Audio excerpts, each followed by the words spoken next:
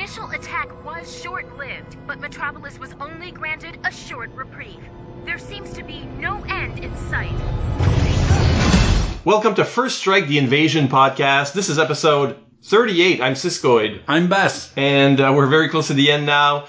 Today we're talking about Young Justice Season 2, which was called Invasion. Yeah.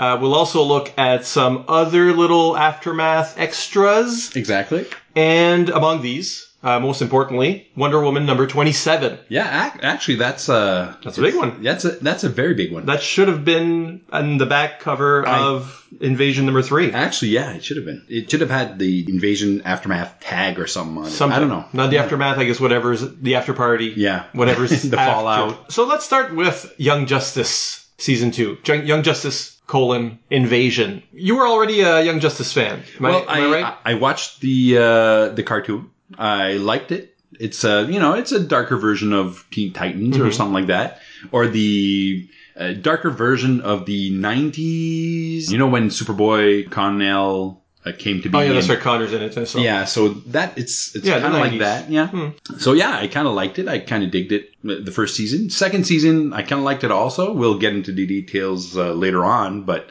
Yeah, I kind of liked it. I don't know if it's my favorite version of the sidekicks, but I do enjoy it. What is your favorite version? Oh, I really did like the Teen Titans from the Wolfman era. Okay, you mean in the comics? Yeah. Yeah, my favorite would be, we've talked about this before, so my favorite would be the Zany Haney 60s era. Oh, yeah. And then whatever pays lip to that. So the Year 1 miniseries was... That was great. Humorous like that. Yeah. And Teen Titans Go. Teen Titans Go is... Teen Titans Go is by far my favorite version of Titans anywhere. Okay. So that, because it does pay tribute, even though it's the Wolfman Titans, it's the new team. It's zany, it's crazy. It is fun. the zany. It's half anime, half Bob Haney. It's half everything. It's many halves. It's an eighth everything. It's Yeah. great. It's just great. Yeah. So you enjoyed the movie? Oh, and I saw it 2 times. Oh. I went to see it 2 times with my son. Yeah. Well, he's, you're both the right age for it. Oh yeah, we are, and we enjoyed it both times. Second time I went to see it with my brother and his kid, and we just had a blast. Yeah.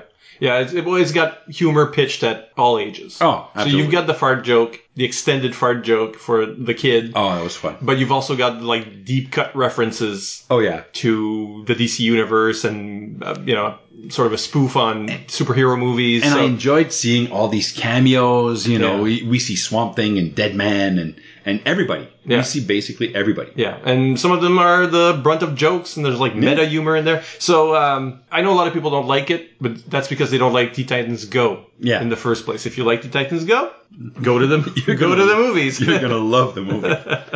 Yeah, no, it was fun. But for me, Young Justice was new. Yeah, you didn't watch anything. I right? hadn't watched any of it. I had like the first half of the first season on DVD or whatever the first DVD was. Did you watch it when you got it? No. You so didn't? it was on the shelf because I hate Warner Brothers animation the way they release DVDs. I like to buy a whole season. And they used to release them like that. Yeah. But from, I guess, Legion of Superheroes, or they started releasing 4 episodes per disc. Yeah, And then eventually a little omnibus where you get 12 episodes.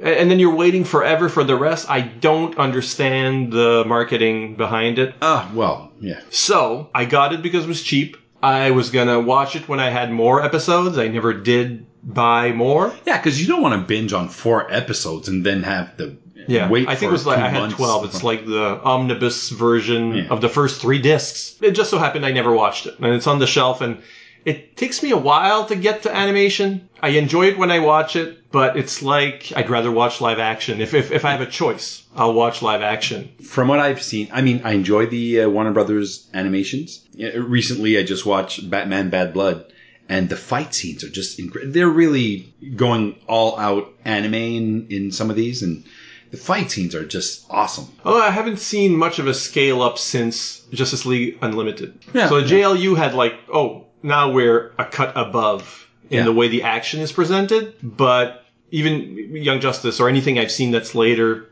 we're about the same level. I mean, we've hit the ceiling, but it's a good ceiling to be at. And what Young Justice did, I felt, was be a very good, not just a good we say dark, I mean, like teenage angst Titans, which is fine. Not just a good Titans show, even though they never use that word. It's always called The Team. But there are discrepancies. It can't be the sequel to Justice League Unlimited, but it kind of feels like it is.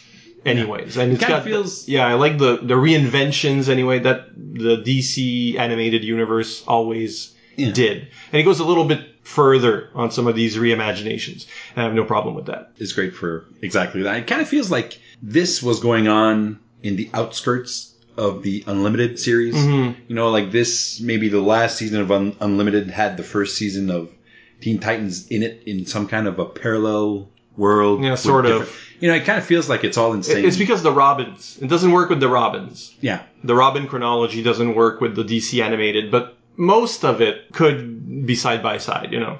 Hopefully we'll talk a bit about the Robins later on, because I really dug that part of season 2 of the Young Justice. Well, season 2, you know, obviously I watched all these. The ones I had on DVD, I watched them on DVD, and then I went to Netflix, which has them all. It's all on there, yeah. Season 2 is a bizarre proposition because the first season left a lot of dangling plot threads. Yeah. All of them. Cliffhangers, you know, character cliffhangers, plot cliffhangers, and then the next season starts and it's 5 years later and you're just a little lost and you've lost some characters and some characters have grown up a bit and you're like, wait, what happened to the show I was enjoying? Is this a different show? It's got new characters in it. It's got, you know, so it's off-putting and then it takes like a few episodes before they get back to those plot threads that they left dangling, and you go, oh, okay. And then you find out what happened in the 5-year gap. And then, you know, it gets better from that. It's just like you have to move to at least like the 5th episode before you're caught up or you feel caught up. So it's not too bad. They kind of get you in there gradually. One of the team members, you know, goes evil. Mm-hmm. So we think. And that kind of leaves you thinking, what happened to the other ones? Did the other ones go rogue? What happened? Yeah, because there are a few missing. Yeah. And Robin grows up to become Nightwing and all that, and he's still there. But and some have moved on to the proper Justice League. Yeah. And you've got some different new characters in there as well to replace the ones that are missing. Anyway, it's a little confusing as to why they would do that. I guess it was toy driven. The whole thing is toy driven. Probably toy driven, but you know. But because it was canceled for toy sales. Really? As well. So, you know, we've had, it's ironic because you've got the first season and then the second season comes out right afterwards and it takes place 5 years later. And then there's a 5-year gap before the show returns. It's about to return now. Yeah. With an Outsiders thing. Yeah. Come on. Come on. They're trolling me at this point. And I won't live that gap because I wasn't watching it, you know. But well, apparently season 4 is just called Red Tornado, so you'll be fine. You'll love it. You'll love it. Because there wasn't enough Red Tornado in the first 2 seasons. But the idea that there is a real 5-year gap and the show probably won't do 5 years later. Probably won't, yeah. Your Young Justice can't be too old. It's not young anymore. Yeah.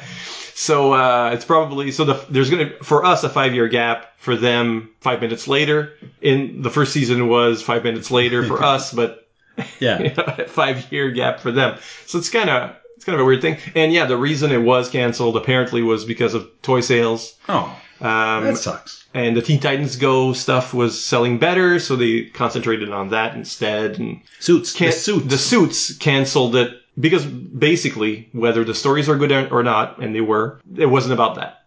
It was meant to sell toys. And if the toys aren't selling, then we don't need the cartoon. Well, so now it's been brought back because there's been, in the last 5 years, there's been campaigns, trends on Twitter every so often, and buy the toys, you know, watch them on Netflix, do something that shows that there's an interest in this and that it can be marketable. Yeah, as a property. That's the part that sucks about these things, is when it has to be marketable. It doesn't have to be good, and it cheapens the whole deal. Mm-hmm. I mean, for fans and fans of the characters, you're just like, ugh. I don't want to buy everything. I just want to consume the stories and see these characters. I don't want to buy everything. I'm not a milk cow.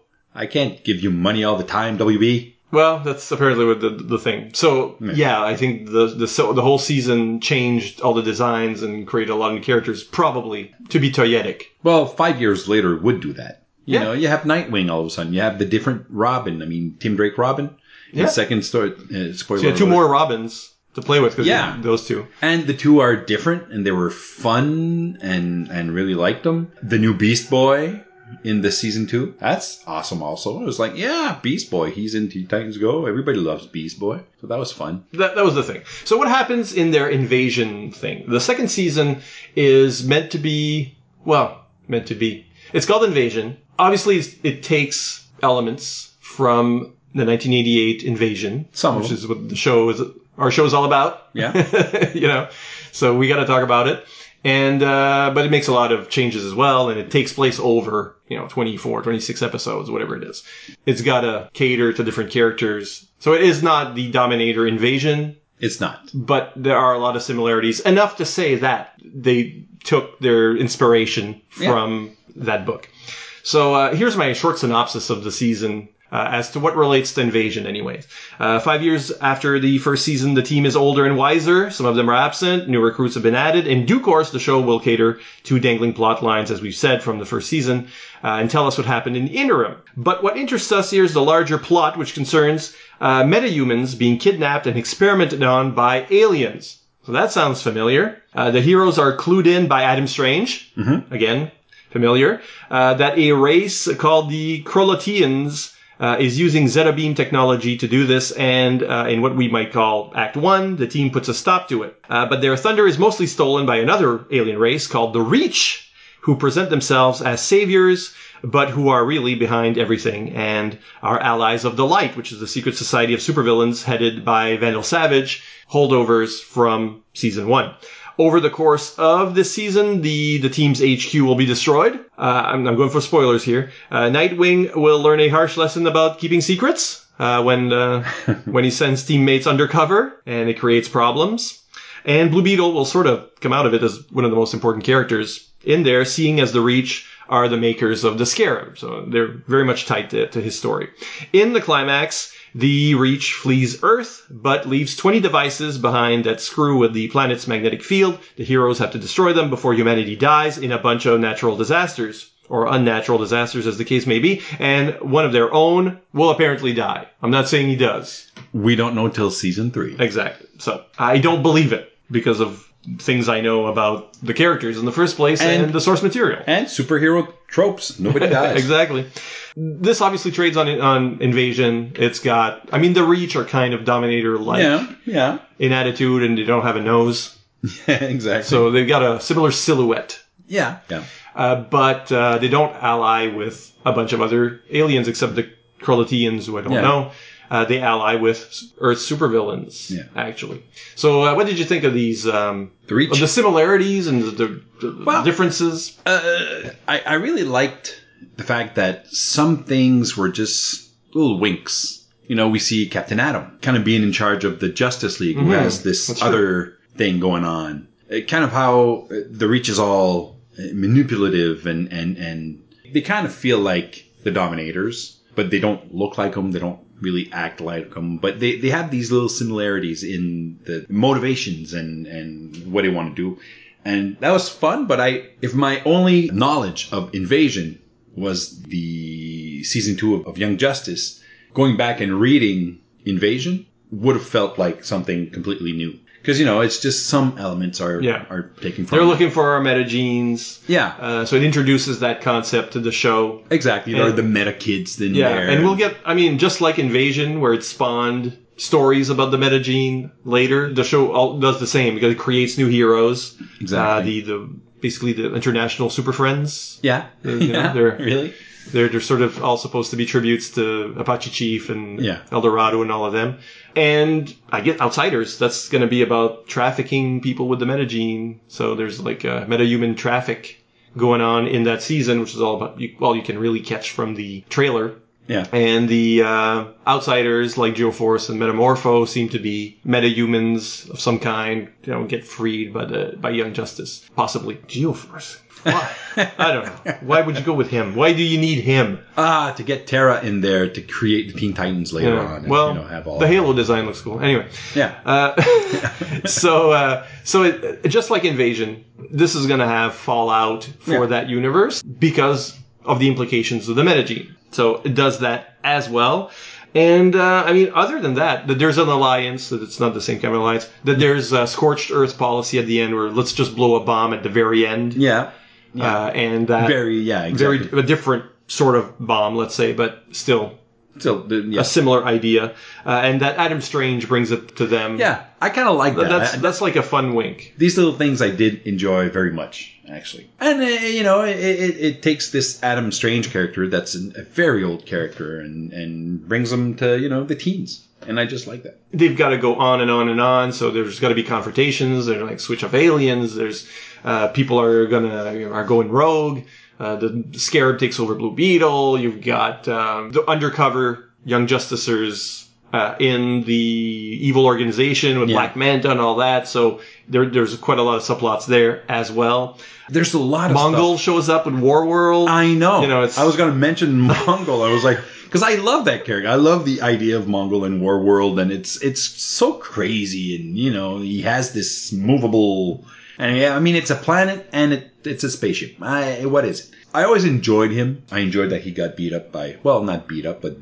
by Robin way back when. Mongol just showing up, and there's just a lot of stuff going on in season 2, and I just liked it. Let's compare. Okay. In the sense that, let's say, would Invasion, the comic book, have been better if there'd been an alliance, like fewer aliens, and these aliens were allied with Earth's supervillains, traitors among us, and it's the supervillains. They kind of wanted to do that, I feel, within Invasion, the comic book, Invasion 88. They kind of wanted to bring that in at some point during the first issue, where we had people saying, give them the superhumans, and we had terrorists that were working with the Alliance, etc. But it never really went there. I think that would have been nice to see, Lex Luthor trying to make money off of it. Mm-hmm. Use that to become the. I think he sort of did. It wasn't like the big focus, but he was selling weapons to the government. Yeah, but he wasn't on the bad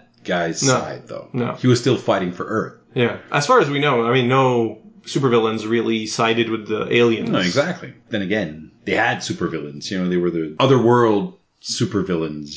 We had the Thanagarians. They're not supervillains, but they're assholes. The Kuns, the Okarans. We saw them in other comic books, and so there were supervillains in there, but just not our. No, the Joker. I guess Gargax is probably the closest. Yeah. But the Joker wasn't plotting anything with the Dominators. No. That would have been crazy, though. That would have been nuts. If Invasion were being done now, I think that might happen. Probably. The Joker's overextended. They're trying to understand the Joker, and he goes nuts, and they go nuts trying to understand that guy. And is he a meta? Is he not a meta? We don't know. Because in the Young Justice season, I feel like it's not just they took from Invasion, but they also took, as the first season did, they took from other crossovers. Yeah.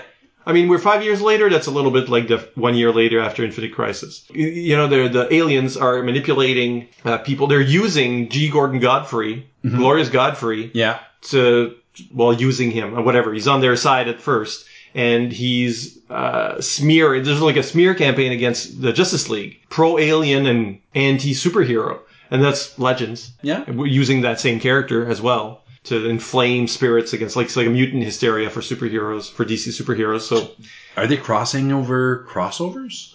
The ending, we haven't spoiled it and still won't, but the ending is basically a riff on the world-changing stuff since Crisis. From Crisis to Flashpoint, the event that we see there, I think, is very reminiscent of. Yes. Yeah. And the way Impulse got brought in is also part and parcel. Yeah. Of those kinds of events. So, where you change the future, save the cheerleader, save the world. So,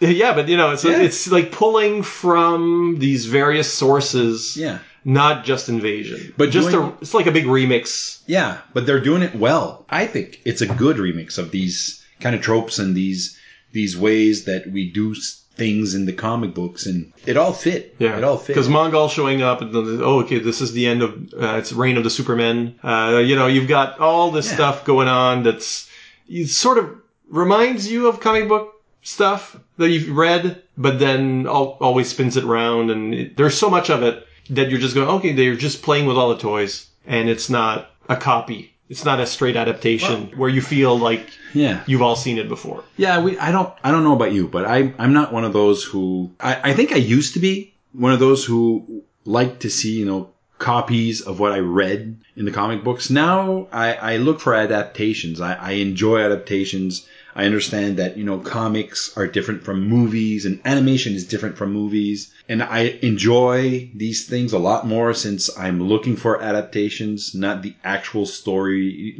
I don't like it when we use the comic book as a storyboard. That's what I don't like anymore. Mm-hmm. I think I used to like that a lot more, but I got bored of it because it's just revisiting the same story over and over again.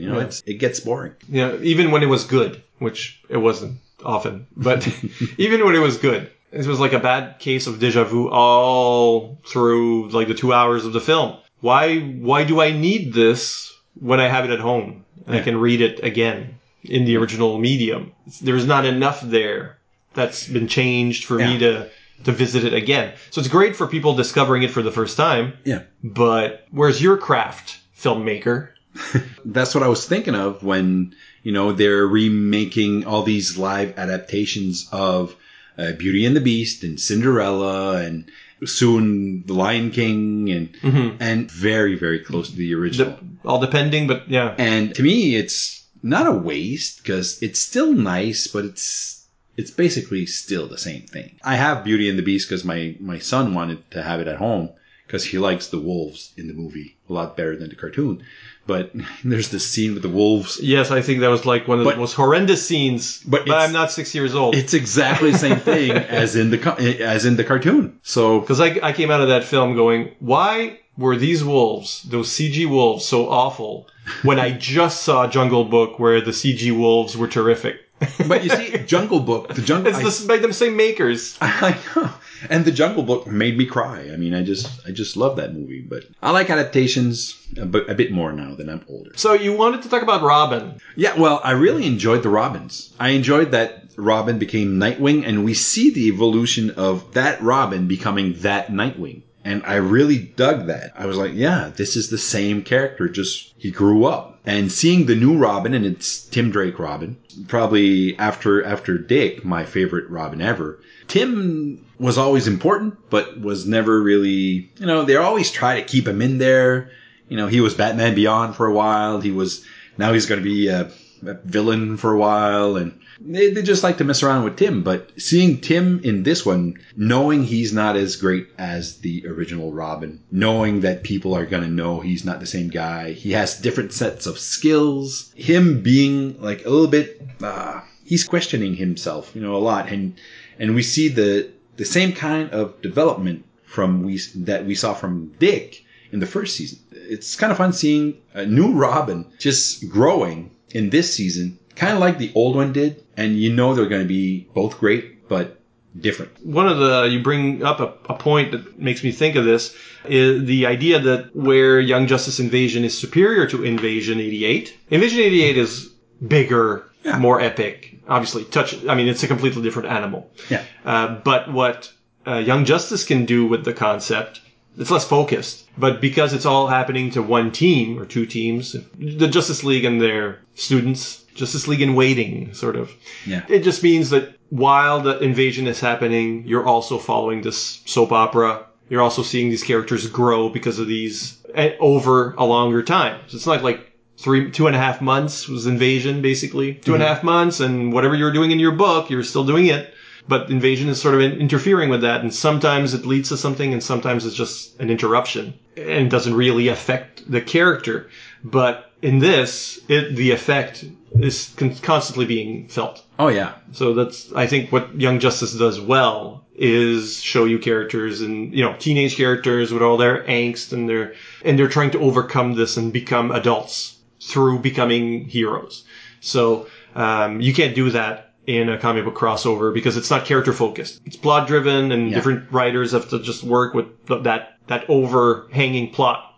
In this, you can weave it into the narrative. So everything that Aqualad does, for example, that's all that he's on his own path. This is important to his character. It's important to all the characters that he comes in contact with and changes him. But it squarely has something to do with the invasion plot. You can do a lot more in that format because there's just one team to follow.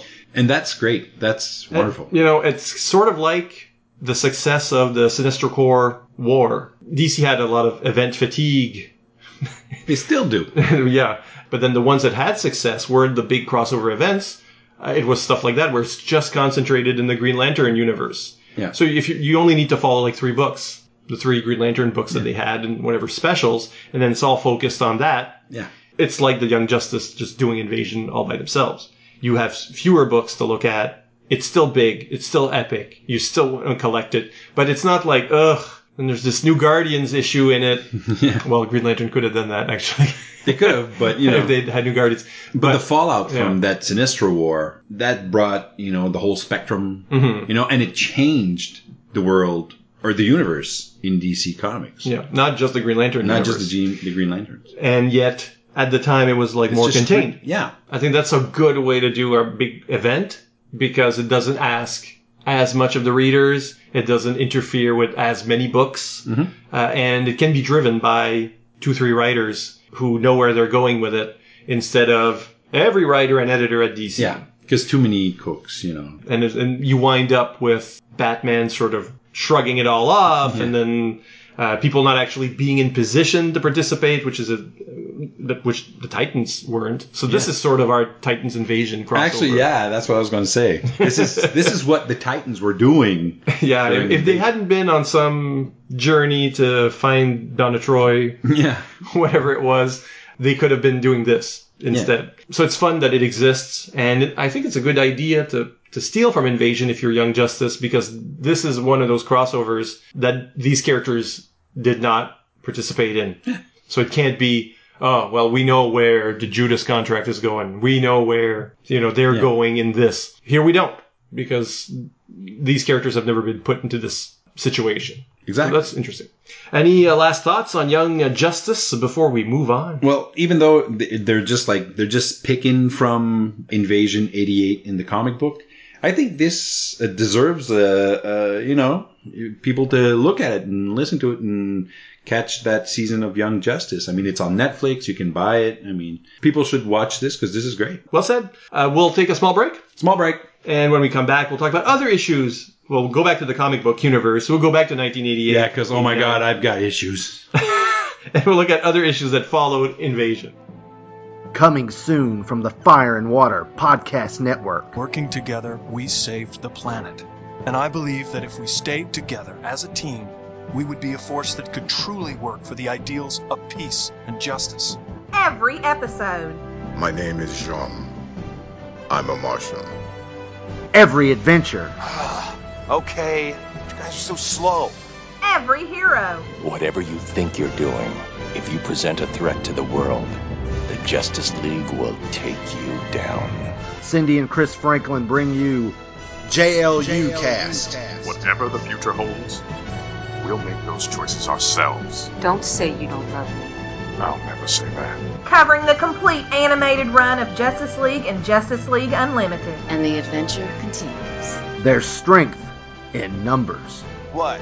Like a bunch of super friends? More like a Justice League. We're back. We're talking about Invasion, 1988. And even though we're done with the series, we're done with the official tie-ins. Yeah. We're done with the official spin-offs. We're looking at the fallout now. What happened? Yeah. How did it change the world? And when you look at the comics that came out the month after Invasion, no banners, nothing marked, you still see that, well, obviously the characters have to be reacting to what just happened. Yeah. Which includes the gene bomb exploding and some of them, having been sick, and the aliens having been there and leaving. We talked about this in the previous episode. I picked like 4 or 5 that we talked about, but there are more, and here they are. So let's start with Justice League International number 24. We covered the second half of that issue last time, but not the first, in which Maxwell Lord does use his powers, nosebleed and all, for the first time. So that confirms the bit we sort of stammered through last time. We were like, when does he, does it take a while? Yeah. It didn't take a while. It was just before. And we neglected to read the first few pages again. Right there under our noses. He uses the powers, nosebleed and everything. So and he's a meta. That's going to be his demise. It is. Eventually. It is. This is a cool storyline at the time, and bad writers did bad things with it later. Let's not go into it. Doom Patrol number 19. We mentioned this before, but the team is reconfigured in the wake of the Gene Bomb's effects. The Chief, in this issue, the Chief means to rebuild, but Cliff Steele, Robot Man, has checked himself into a psych ward because he can't face the loss of so many teammates, and, he's got problems with not feeling. He's a brain in a metal body, and there's that becomes one of his issues. There, he meets a young woman who goes under the name Crazy Jane, who suffers from dissociative disorder, and following the Gene Bomb's effects, each of her 64 personalities have different powers. Oh, wow. She'll, of course, become a member of the new Doom Patrol. Also in the issue, Larry Trainer, Negative Man, recovers from injuries suffered during the Gargax attack, and the negative being comes back to him and integrates him with his doctor, creating the entity Rebis, also become a member. And in a later issue, we'll see how Lodestone grew a cocoon around her as a result of the Gene Bomb, I guess, and comes out as a strange, naked, electromagnetic goddess. That's one hell of a cocoon. So, Grant Morrison went with it and used the Gene Bomb's effects to create characters in his image, I guess. Firestorm, 82 through 85. We find out that Lorraine Riley, Firehawk, was cured of the radiation poisoning that was killing her by the Gene Bomb. It's like her powers went out of control and burned the radiation. Ronnie, for his part, has not tried to reform Firestorm since the bomb's explosion because it made his powers go wild and transmuted and killed people around him. That wasn't clear in the issue, but apparently Firestorm's a killer. That all happened in Moscow. And in Russia, in Moscow, we see Mikhail Arkadin, the other half of Firestorm, reuniting with his kids in the city's rubble. So his family was there, we remember. We also see the Center for Metahuman Studies get set up on orders from Amanda Waller to study the Parasite and Killer Frost. So, of course, that means these villains will escape and create havoc. So it forces Ronnie to try and summon Firestorm, but as soon as he does, immediate pain reverts back to himself, doesn't work. And Firehawk has to take care of it. And Mikhail has more success later when he goes into action against a Firestorm clone created by the Soviets. But then the creature, whose powers are more flame-based, absorbs the Firestorm entity and leaves Ronnie and Mikhail defenseless. And then there's some back and forth. But the result is that Firestorm and his clone merge and become the Fire Elemental. And that's going to be the status quo until issue 100, where Firestorm is finally canceled. It's not clear that the Gene Bomb necessarily led to the Fire Elemental, but it seems like it's connected for something. Yeah, because of the pain and all that, it means like they needed to transition to something else, because the way the dialogue goes, it's like, give in to the elemental side, give in, and that's what releases them from pain. So probably their matrix is screwed up because of the bomb. Yeah, that's, I think. Maybe Shag knows and can tell us. He'll ring in the comments. Firestorm is substantially changed by Invasion as a result of all this. Manhunter number 10. Mark Shaw gets into the business of high-tech salvage and goes after a crashed mech in the Australian outback. I don't know whose it was because we don't see that kind of technology. No, we didn't see any. It's like an anime mech warrior thing. It just looks like a spaceship at first, but then it rises up. There are also bad guys after it. Violence ensues. Of course. Hey, tech smuggling, that's a real thing. And then there's Swamp Thing number 84. While Swampy is traveling through time, trying to get back to the present day, Earth, because the Dominators had exiled him off Earth, we get one scene with Abby Cable in the present, who gets a visit from Floro, the Floronic Man, where he's looking for the Earth Elemental on behalf of the Justice League. And presumably this occurs during Invasion. Okay. Feels like. I guess we've already seen Guy Gardner try to recruit Swamp Thing, and Swamp Thing isn't there. So maybe they're looking for Swamp Thing to help with the reconstruction of the planet. Maybe just reverse some environmental damage. It's not clear why Floro shows up, and Abby doesn't want to talk to him because she knows him as a villain, not as a new Guardian. Yeah, that's Or right. she knows him as a new Guardian and doesn't want to talk to him. See, that would make sense. Are you with the New Guardians? Yes, I am Floro. Yeah, can you please leave? Yeah, but they mention invasion. I mean, they mention the aliens have attacked, and it's just like the verb tenses aren't clear as to So when is this happening? If we're during, the New Guardians are busy. They're pretty busy. They're busy failing at protecting Russia. Yeah. These are all Fallout issues, I guess. Yeah. They're all little winks at invasion. But there is one where the story is very invasion-based. Oh, yeah. And that's definitely Wonder Woman number 27, From Day into Night by writer George Perez, artists Chris Marinan and Will Bleiberg, letterer Austin Moss, colorist Carl Gafford, assistant editor Art Young, editor Karen Berger. So this is the issue that we actually read, both of us read it to cover. Glad to revisit Wonder Woman? Yeah. I enjoyed this new Wonder Woman, this flying boot Wonder Woman. Okay. You know, she's because she's been reintroduced into the DC Comics universe, I guess. After the Crisis, yeah. Yeah. So this is not your granddad's Wonder Woman. This is a new Although Wonder it may be. How old are we? Yeah, actually, yeah, you know what? Yeah. But it's like a newer version, a more warrior. Well, maybe not more of a warrior. No, well, yeah, I think she's still a messenger of peace. Yeah. The warrior her up. Yeah. Later. Well, let's look at the cover by George Perez. He doesn't do the interiors, but he does do the cover, which looks like Diana and Hippolyte. They look on as Steve, Trevor, and Etta Candy dressed up in Greek togs. Look at a statue of what happens to be the adopted Amazon warrior who was his mother. We'll find out. That was confusing in the issue. That was confusing. Because I wasn't following the book at the time. No, I have this big question right on top of my notes, and I was like, what is happening? Yeah, I had to do a little bit of research because that wasn't...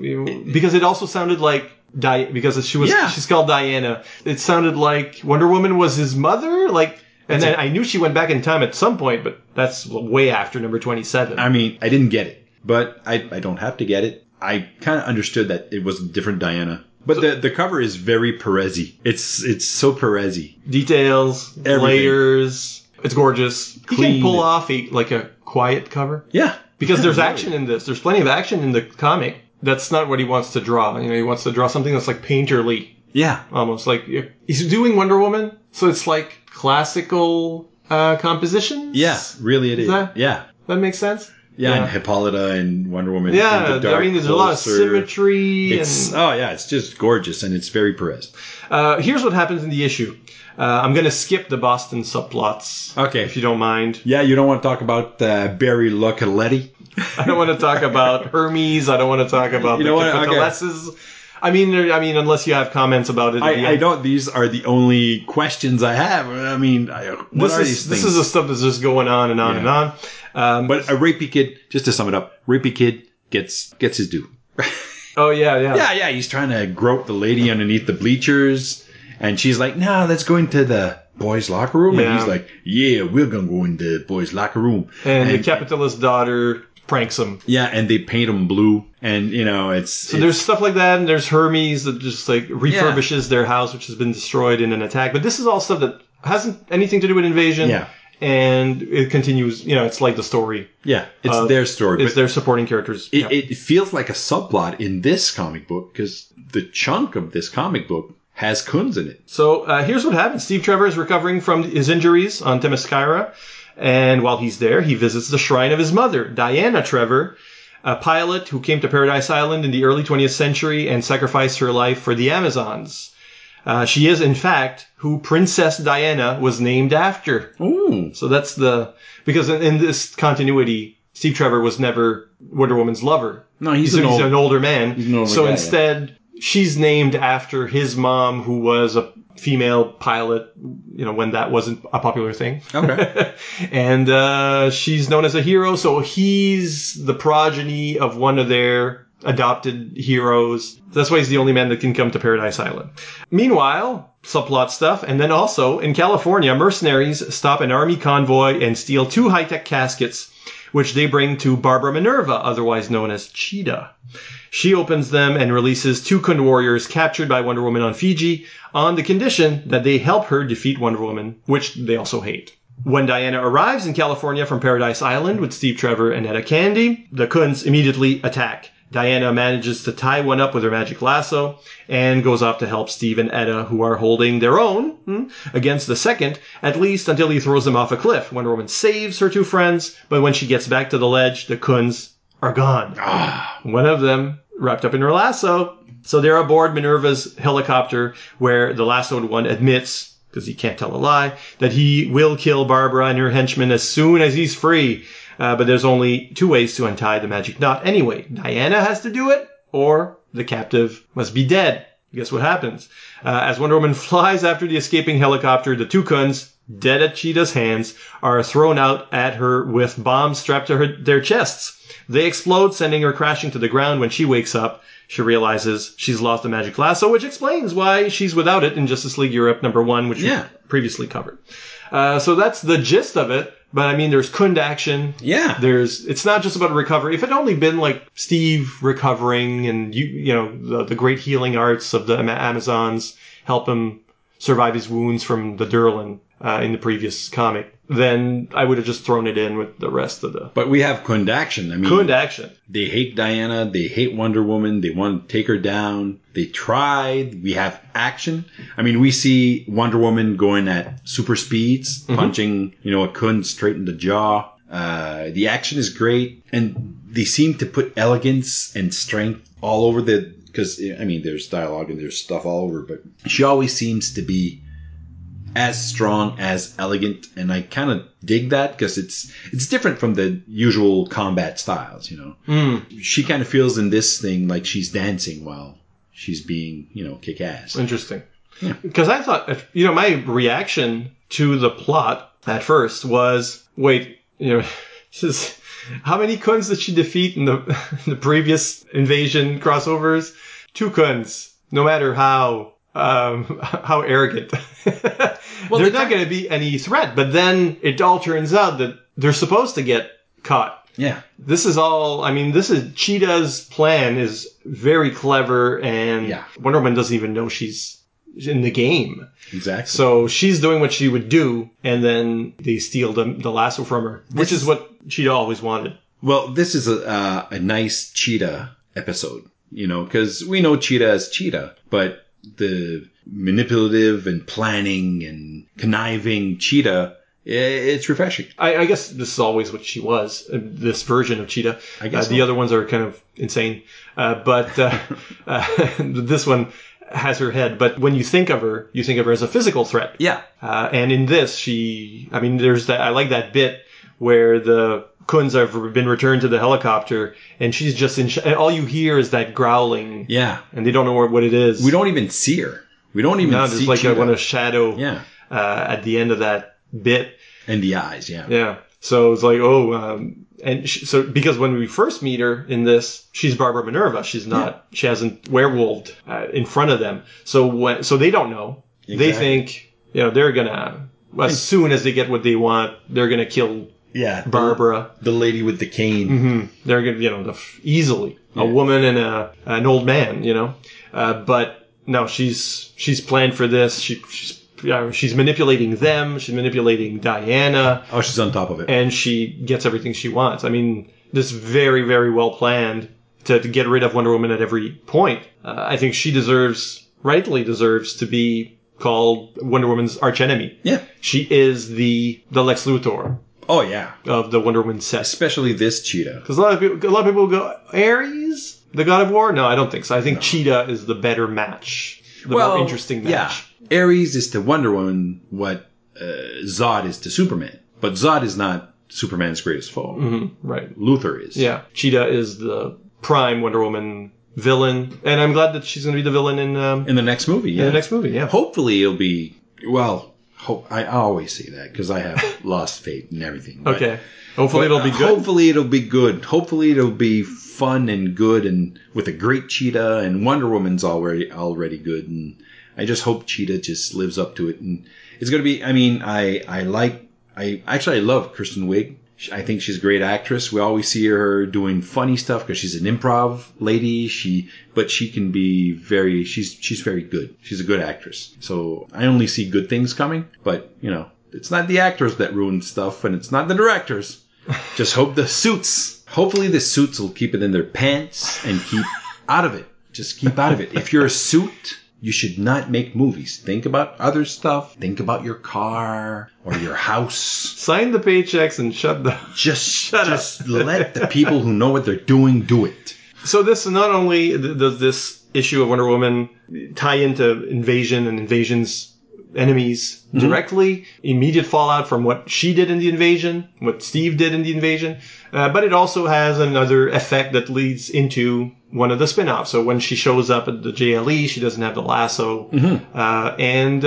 So George Perez wanted to wrap things up and say Invasion wasn't just something that happened and then we can ignore it. It actually moves things forward into, the Kuns become the pawns that lead into the next storyline. Well done, Mr. Perez. Very well done. I enjoyed that very much. So we'll take another break and we'll come back with Letters from the Front. Letters from the Front.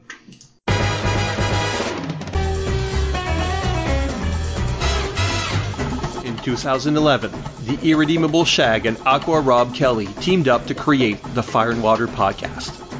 In 2016, they teamed up with Ryan Daly, the Franklins, and Siskoid to form the Fire and Water Podcast Network. A network built on teaming up needs a show about team-ups. Marvel Team Up. Yes. The Brave and the Bold? You know it. Marvel 2-in-1. It's clobbering time. DC Comics presents. Of course. Supervillain team-up? Good idea. Youngblood X-Force? Technically.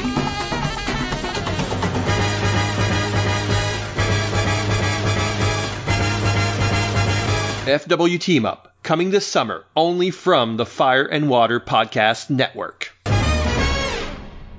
We have letters. We have letters. Yes, letters from the front. Letters from the front.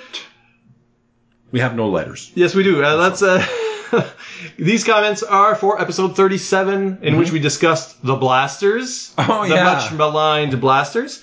And the second half of JLI number 24, which was the real start of Justice League Europe. Yep. And more Kund action. Yeah. The tiny Kunds come back as bigger Kunds and get themselves killed. So let's go to fireandwaterpodcast.com where people do leave comments. Chris Franklin, one of our network partners, says, I'm glad you made the Guardians connection obvious because I kept thinking this sounds a lot like Guardians. There's it's the pre-Guardians of the Galaxy. Yeah. The Blasters. If I see it in a dollar bin, I'll give it another shot, despite the presence of Sniper Carr. This honestly sounds like the best use of the character outside of the Our Man series, but I wasn't aware his hands were cut off. Jeez, was that a fan suggestion from young Jeff Johns? Sounds like his style. JLI number 24, I loved Hawkman going off on the group in this issue. There was a part of me that agreed with him. Although I enjoyed the JLI and its humor, usually the diehard DC fanboy in me was almost as frustrated as Qatar at times. How cool would it have been if he left in a huff, but Shayera refused to go with him and stayed? Do you have a problem with Hawkwoman? I love Hawkwoman. Because you don't like Thanagarians. I don't like Hawkman, but Hawkwoman. Hawkgirl. Call her what you want. I like her. You know what? I kind of liked her. My love for Hawkgirl came with Justice League cartoon. Yeah, she's great in that. She's great in that. And she's great. It's interesting because again, one of my loves for the Hawks is them in the 60s as a power couple. I love that. I love like the sexy space cop couple. Yeah. Love that. But if I can only have one of them, then I want Hawkgirl. Yeah. And for the same reason, I guess, I think the show really showed it. Yeah. That she's an awesome character by herself. I also enjoyed her in, because we mentioned Jeff Johns, his JSA book in the late 90s, early 2000s, where Hawkman comes back, but Hawkgirl is there with the new JSA, with the older Jay Garrick and Alan Scott and everybody. And she's trying to find herself. And Hawkman comes over and, now he's Hawkman and he's found his love again. And she's like, whoa, back up, buddy. I don't know you. But we're destined to be together. And she's like, hey, can you move back? I've had enough of this. And I kind of liked her there. Yeah. They kind of tried to play with that in Legends of Tomorrow. Yeah. Because that was a kind of her attitude at first, but they quickly matched them up. Yeah, and that's kind of what happened. Because, there's star-crossed lovers. You can't. But, that's what happens also in the comic book. But I kind of like this hot girl who's trying to be independent, and I prefer her. That's why I liked her in the Justice League cartoon. I mean, she was being all nice to Green Lantern. Yeah, he's a good guy. He's a good guy. Yeah, no, a great character. And again, if you give me a choice, that's the one I'd go with. Me too. I would rather have Hawkgirl in the universe than Hawkman. I don't care nearly as much. Or the two of them as a couple. But I don't like the two of them as the way they've been playing it, where star-crossed and they got to remember one another. Yeah. And then as soon as they do, one of them dies. Yeah. It's usually the wrong one. It's always the wrong one. It's ridiculous. I mean, I know. Stop it with that. So, what else? Mark Baker Wright says, I hereby decree that the Rozakis sound effect be used at every opportunity. That was one of the jokes that we didn't mention. There's like one sound effect is Rozakis, who's the DC's answer man, who you could find in 70s and 80s comics quite a lot. Writer and editor at DC. David S. Gutierrez says, did I just hear Bass endorse having a Thanagarian on a team? By which you meant Hawkgirl. Yeah. I love seeing Bass change his ways. Have you? I have not. I love any membership drive issue of JLI, JLA, JL. This one was a particular favorite because very little actually happens. Yet it's so rich in character interaction. Yeah. Correct, sir. Michael Bailey says, I happened across the Blaster special at a drugstore soon after it came out, and 12-year-old me loved it. 42-year-old me still loves it. I have never wavered in this. The jokes are funny, and I like the characters. I never had a hate on for Sniper Carr. So seeing him here was fine by me. I especially like the Hulk joke that I would only truly get years later when I realized who Peter David was. Because Peter David wrote this, but also was writing the Hulk through the 80s. And I don't have any brilliant insight into the book. I just like it and hate that it keeps getting ragged on. Oh, sorry about that, Michael. Well, I mean, at least you read it. Yeah, I think a lot of people rag on it because it's cool to rag on it. Oh, yeah, well, I wouldn't do And they haven't actually read it in, 20 years, 30 years. Yeah. So, I don't like to be a hater. I don't like to not know and hate. Yeah. I like to know and hate, but I don't like to not know and hate. Okay, that makes sense. Yeah. If you know and hate, I mean, that's... If you know and hate, I'm down with that. But if you don't know and hate... If you give something a negative evaluation... Yeah. It's not the same thing as... And if it's just hating. Something you read on Reddit, just, fuck off. Read the damn book. It's 24 pages. Well, this one was a bit longer. Yeah, it was a bigger one. But still, I mean, it's just a comic book. Read it. Paul Hicks says, when it first came out, Blaster's special struck me as way too try-hard, and riffing straight out of Hitchhiker's Guide seemed creatively bankrupt. It was a book that I passed on to someone else at the first opportunity. A few years ago, I came across it in a dollar bin and picked it up thinking it would be worth a revisit and reevaluation. Nope. I love that the invasion has such a long tail compared to other events and look forward to your last few episodes. As for the next event show, congratulations. He's talking about, we announced it in the Summer Sampler. Yeah. We haven't announced it here officially. Yeah, that's right. But we're looking to move from First Strike the Invasion podcast to 0 Hour Strikes. 5 years later. It's so dramatic. In the DC universe. We get to look at one of those continuity-altering events, so a completely different type than what Invasion was, and should carry us through another 45 months. Yeah, it'll be nice. And Siscord will become Nightwing, because it's going to be 5 years later, and I'm going to be Lagoon Boy. Yeah. Or if we actually use the 0 Hours as a template, it's going to be reboot Bass and reboot Mike. We're just going to be rebooted versions of ourselves. Exactly. Because that's what happens to Legion. The 0-issue versions of ourselves. So, thanks for the vote of confidence, Paul. He also says it wouldn't be his first subject matter pick. For quality or fun, but it does give you a lot of variety, which is what we're looking for. Yeah. He would have picked DC 1 Million if it was his show, but that's not actually true, as his show has picked every DC event. So listen to DC OCD. That's what he's talking about there. Tim Price says, I still have my original copy of Blasters, and I can't remember when I last read it, which I can't justify because I'm a big Peter David fan. You guys completely swayed me to give it a reread. And so you reread it. And here he is again. Dang, was it fun. I don't know why I was such a stick in the mud, because the humor was spot on for me. Maybe it was an everything in the kitchen sink situation, breaking the fourth wall and jokes and sci-fi references. Maybe I just expected its tone to be closer to Invasion itself. I don't know, younger me was stupid. Of course, there are nits to pick. Invasion killed Felicity, a white fur and maned alien cat girl from the Omega Men. This book introduces Cheryl Jenkins, a green fur pink maned alien cat girl. She's not really cleaning house there. Exactly, but we like green alien girls. Yeah, there's that added value. And also Felicity had the problem of being an Omega Man. Oh. The Omega Men heroically have stolen her ship and left her tied up in it? But in fairness, maybe more backstory would explain this better. Not one, but 2 gags with naked women. Younger me didn't care, I admit it, now sheesh. And I really can't see anyone defending the team's name Blasters. The marketing department was asleep that day. But for long-time Peter David readers, there's Easter eggs of his storytelling. Mosh's mom is reminiscent of Sissy King's mom, that is to say Arrowette from Young Justice, the comic book. Mm-hmm. Artemis is the version in the cartoon. This crazy ensemble is so similar to Pad's X Factor run, and Plot Device, P-L-A-H-T, was one of the jokes. He used that exact gag in Captain Marvel 23 and 24 from 2001. He probably thought no one's going to remember. So let's recycle this joke. Yeah, let's do it again. And he says, via Freudian slip, I called Major Force Major Victory at some point, or you did, or one of us did. Yeah. Since Major Victory's team was the Force of July, I thought of the suggestion in the Batman and the Outsiders letter column for a Canadian super team, the Fist of July. So that tickled him to have that thought. And now he's mentioned Batman and the Outsiders to me again.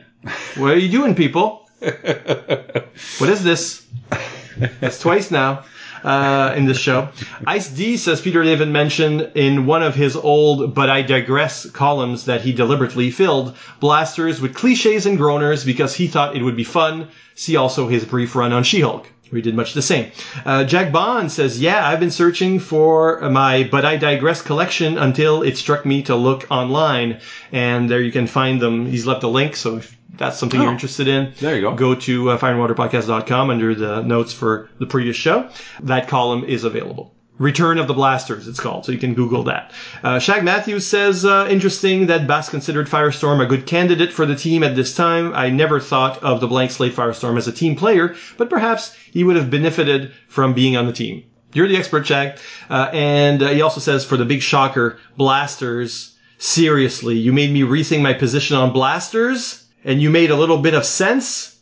Can't believe this happened. That said, I don't know that he went back to read it. Facebook likes and shares from Adam Ackerman, Brian Linton, Chris Dillier, Chris Franklin, Clinton Robinson of Coffee and Comics, David S. Gutierrez, D-Bash, Gene Hendricks, Jeff Owens, Jimmy McGlinchey, Joseph Abanto, Lucas Garrett, Mark Beltron, Max Romero, Max Traver, Mike Zumkowski, Nathan Archer, Nicholas Prom, Rich Matsumoto, Rick Rug, Rob Kelly, Robert Ward, Roger Pree, Brian Daly, Scott Rowland, Shag Matthews of the JLI podcast, you might have heard of it, Sean Strawbridge, and Zeb Oswald on Google+. Thank you, The Hammer Strikes. And on Twitter, retweets and favorites from Abel Pedzilla, Andrew Wall, Anime Freaks, Ange, Bat, Boosterific.com, Bully the Little Stuffed Bull, Cash Flag, Chris Lewis, Coffee and Comics, Comics in the Golden Age, Dave's Comic Heroes Blog, David Ace Gutierrez, DC OCD, Dorkness to Light, Dylan A. Lange, Earth 2 Chris, Ed Moore, Greg A., Guy Hitu, Hokoff, Jeffrey Brown, Justice's First Dawn, Keith G. Baker, Connell, Christados, Lamar the Revenger, Legion Bloggers, Max Romero of His Plastic Man and Now the Dream Factory,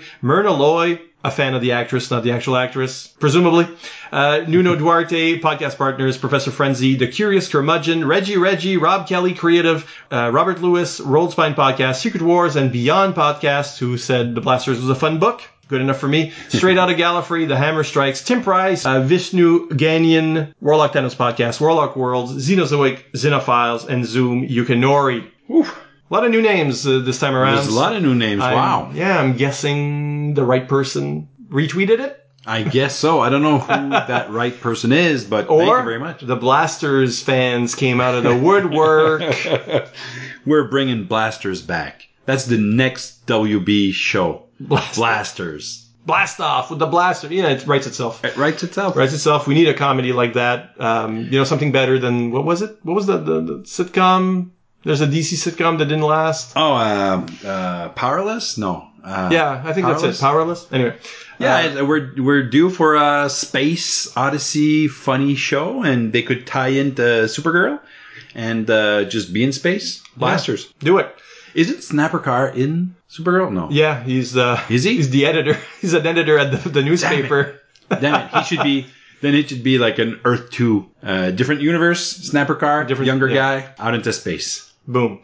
Snap. Anyway, you can leave a message about this episode if you have thoughts about Wonder Woman or any of the Fallout that we talked about, or Young Justice Invasion. Please do at fireandwaterpodcast.com or on the Facebook page or on Twitter. The hashtag FW Podcasts with an S. Until next time, be safe. The invasion's over, but if you're stuck in some rubble somewhere, you never know. We're thinking of you. You might be a meta.